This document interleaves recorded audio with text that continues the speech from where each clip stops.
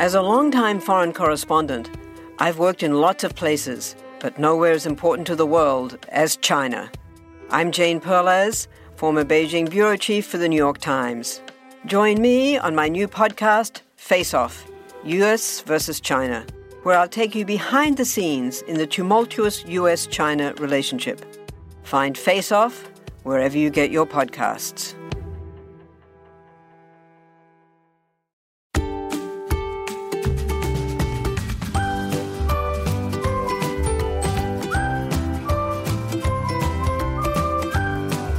Well, hello again, everyone. This is Nurse Mo, and welcome back to the Straight A Nursing Podcast.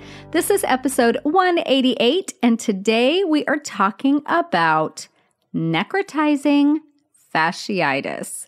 So before we dive into that topic, let's do a quick listener shout out to Michelle. And Michelle says, I'm preparing to apply for nursing school and am really worried about passing dosage calculations. I signed up for Straight A Nursing Boot Camp, and the scenarios for the dosage calculations module are hilarious. They're not dry and overwhelming like all the other practice problems I have seen. I'm now weirdly excited to learn more about dimensional analysis, and for the first time, it has occurred to me that it might be possible to master this concept instead of just white-knuckling through it. Thank you, Nurse Mo. Michelle, thank you so much. I'm glad you enjoy some of those scenarios. Yes, some of them are a little bit more on the fun side. So I'm glad that you appreciated that. And what Michelle is talking about is the Crucial Concepts Bootcamp, which is my nursing school prep course. And there's a whole module inside of that for dosage calculations. And that is on sale right now. So I will put the link to Crucial Concepts Bootcamp in the episode notes. For those of you that maybe don't need everything that's in Crucial Concepts Bootcamp, you can get the dosage calculations just as its own complete standalone program. So the link for that will be in the episode notes as well. Okay, you guys, necrotizing fasciitis.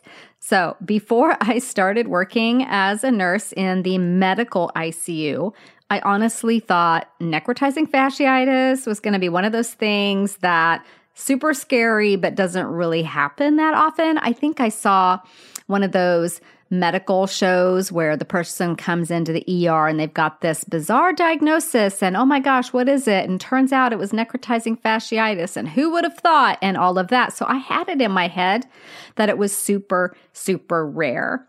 Well, it is really scary. I did get that part right, but it's not as rare as I thought it was going to be. I've actually seen it quite a few times, though technically it is considered a rare condition. It affects about 0.4 people per 100,000 in the US. But again, I've seen it many times. I mean, maybe not many. I've seen it quite a few times in the medical ICU and in post-surgical patients.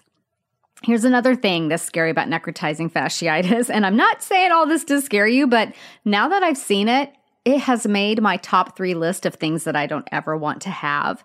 It can be absolutely devastating, and we'll talk about that some more in a bit. One of the things that's super scary is it can happen to anyone, though it is more likely to occur in people who have weakened immune systems, things like poorly controlled diabetes, HIV, alcohol and IV drug abuse, chronic renal failure, and obesity. But again, if you don't have any of these things, doesn't mean it can't happen. I'm just saying. So another thing that scared me about necrotizing fasciitis as I learned about it and saw it in action is that it doesn't have to be set in motion by this super big, super obvious injury. Any break in the skin, even really small ones, can allow bacteria to enter and get into that deeper tissue. And in some cases of pharyngitis, dental infection, and even surgery, bacteria can cause necrotizing fasciitis of the head and the neck. And this bacteria can even translocate to a distal area of injury like a muscle strain. So yes, absolutely terrifying condition. So in necrotizing fasciitis, these bacteria get deep into the fascia where they produce endotoxins, and endotoxins are those toxins that are released as the bacteria die. Think they've died, endotoxins. And then exotoxins are the bacterial waste products. So these toxins set into motion a cascade of events that eventually lead to destruction of the muscle fascia and subcutaneous tissue. And as that infection travels along the fascial plane, overlying tissues can be unaffected. And guess what? This makes it really difficult to identify necrotizing fasciitis early on. So let's go through necrotizing fasciitis using the straight A nursing latte method. And if the latte method is new to you or you really like this organized way of looking at a disease condition, I will put the template in the episode notes for you. So the L in latte stands for look. How does the patient look? What are their presenting signs and symptoms? What do you notice about them? Well, because necrotizing fasciitis occurs in underlying tissues, again, it is often very difficult to detect, especially initially. Now, as that infection worsens, as the tissues are destroyed, the patient may exhibit more outward symptoms. So most of the time, the patient will have some kind of a break in the skin. Again, these can be very, very small and in any stage of healing. In those early stages, sometimes necrotizing fasciitis can often look a lot like cellulitis. So the MD may be going back and forth. Is it cellulitis? Is it necrotizing fasciitis? The patient may state that the area feels like they've pulled a muscle, and the skin may be hot, red, shiny, and swollen. That area of edema can also often extend beyond the area of redness and erythema. The patient may complain of numbness in the area when nerves are destroyed by that bacteria. And here is a key symptom, you guys. The pain of necrotizing fasciitis will be out of proportion to the context of the injury and extend beyond the area of the injury. Now, as that infection progresses, instead of redness, the area may appear bluish, purplish bluish, or have a dusky blue color. So depending on when the patient is seen by medical professionals, the area surrounding it could look different. Additionally, there will be bullae or blisters at the affected area as that infection gets worse.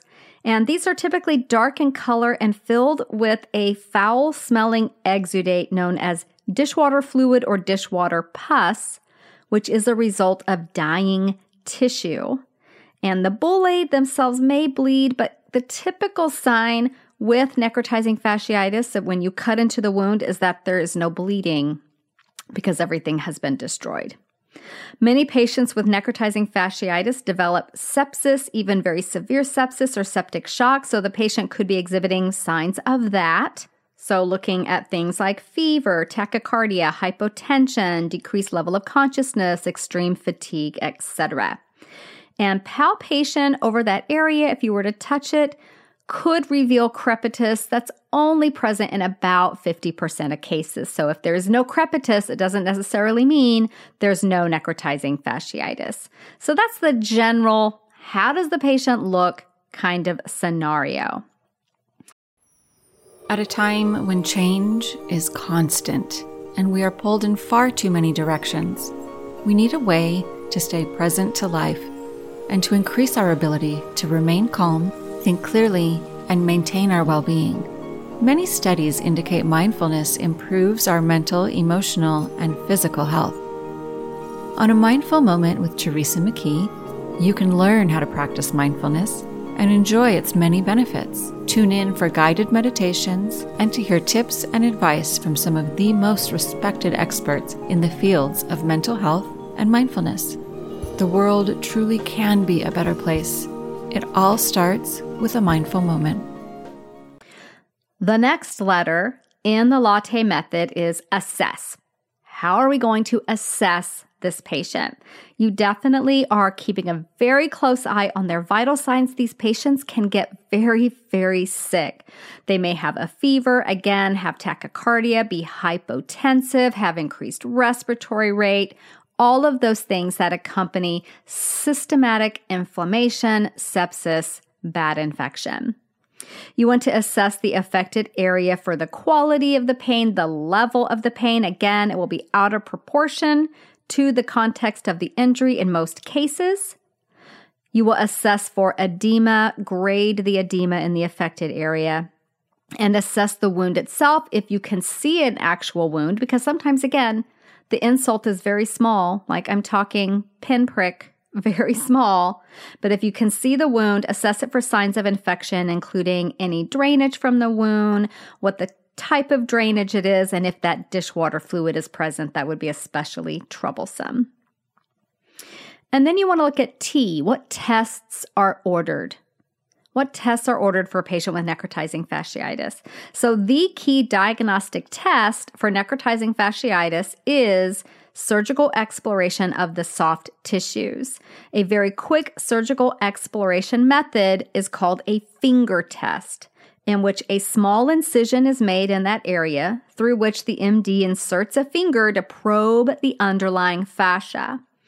If the wound has a lack of bleeding, that dishwater fluid, and minimal resistance to that dissection of the tissues, this is considered a positive finger test, and further emergent surgical intervention is needed.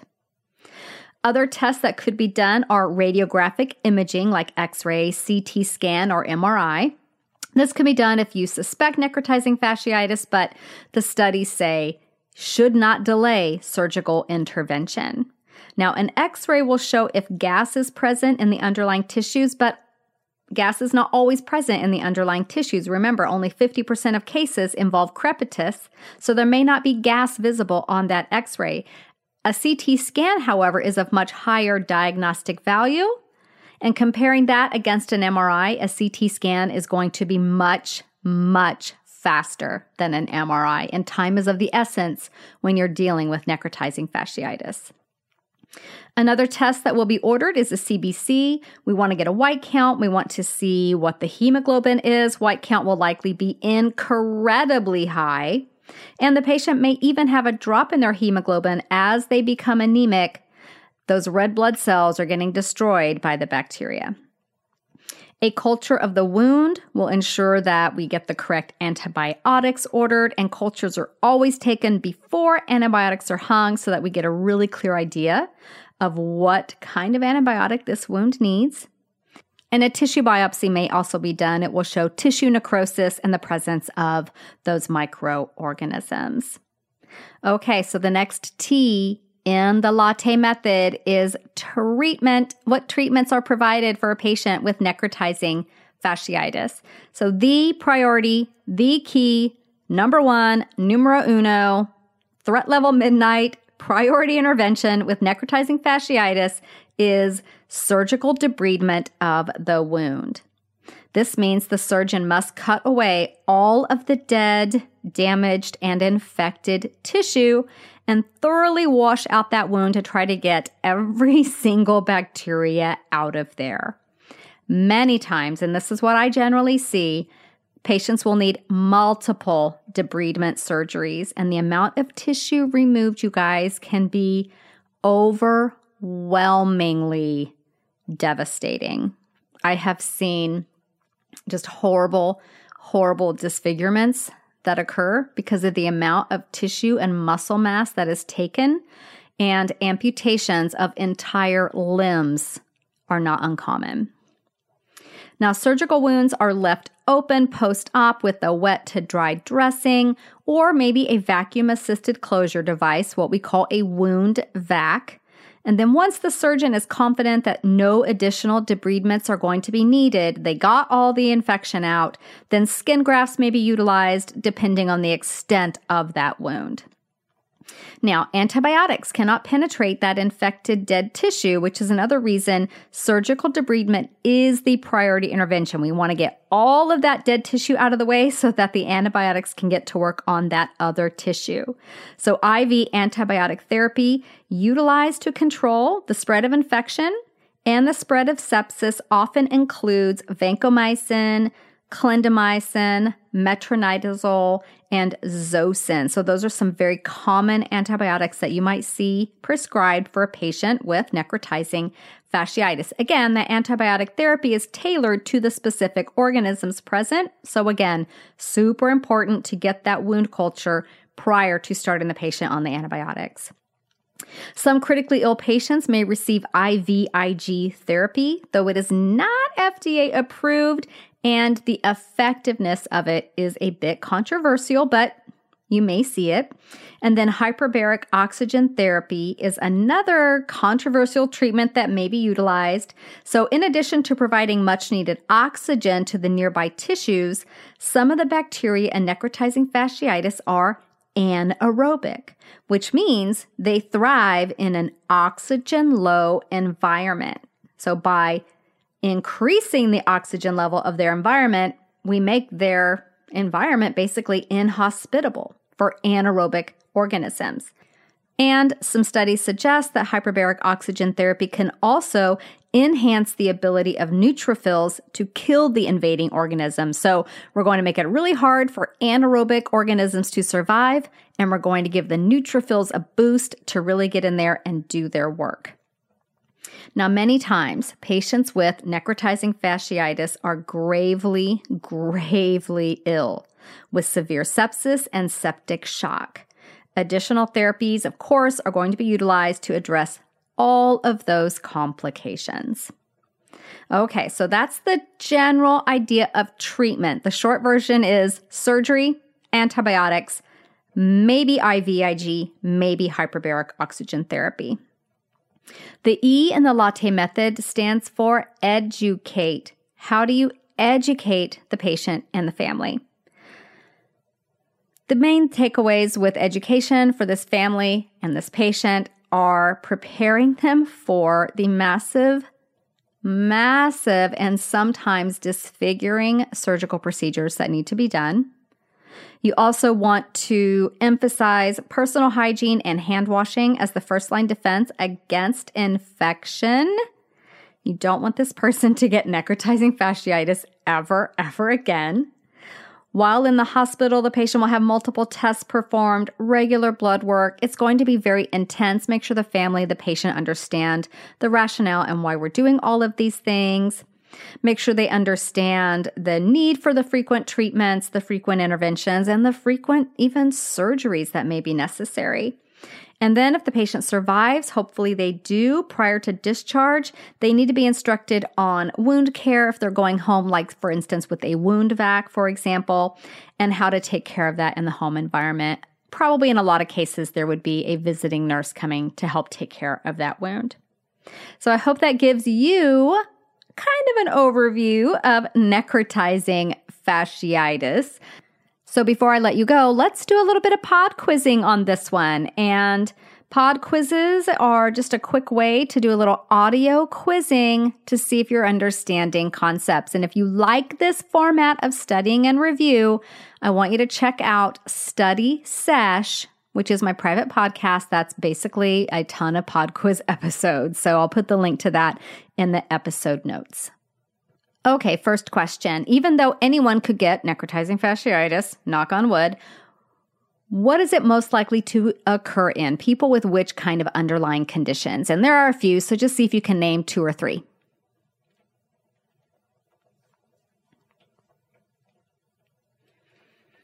So poorly controlled diabetes was 1, HIV, alcohol and IV drug abuse, chronic renal failure, and obesity. Think compromised immune system as well. What are endotoxins?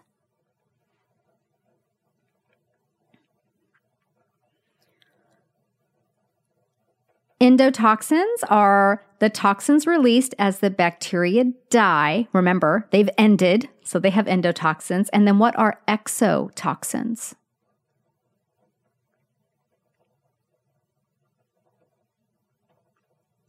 Bacterial waste products. Why might a patient with necrotizing fasciitis complain of numbness in the area?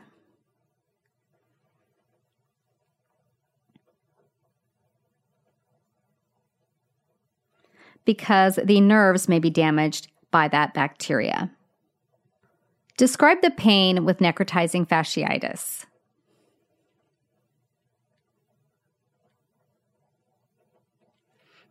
Typically, the pain is out of proportion to the context of the injury.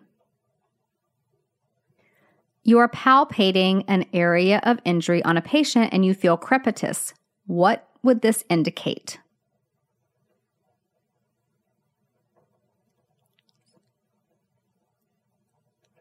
That would be an indicator that there is gas in the underlying tissues. That is bacterial gas formation. What is the quick diagnostic test for necrotizing fasciitis that involves a small incision?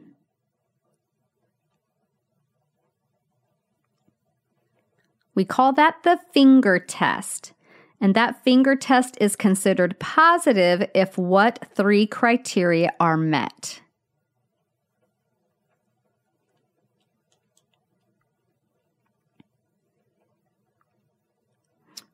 So the 3 criteria for a positive finger test are a lack of bleeding from that incision, dishwater fluid or that dishwater pus, and minimal resistance to the dissection of the tissues. What is the numero uno treatment for necrotizing fasciitis? Surgical debridement of the wound. And see if you can name 2 common antibiotics utilized in the treatment of necrotizing fasciitis.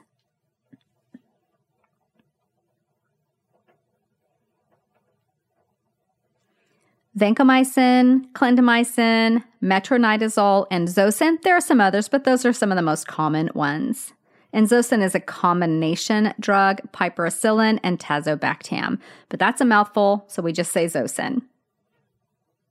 And then what are 2 other specialized type of treatments that you might see? They may have a little bit of a controversial use, but could be helpful in some cases. What were they?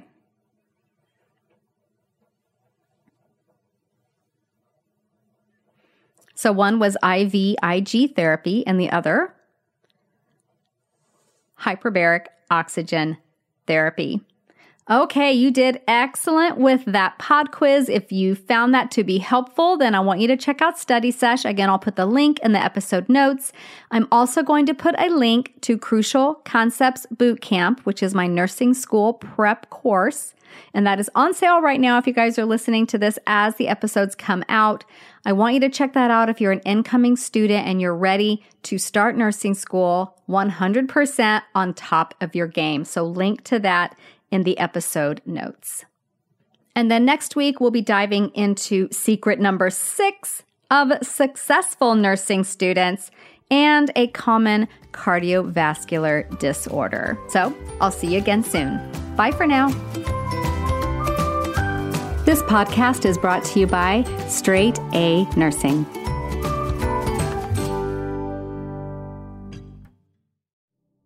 Do you find it hard to sleep at night?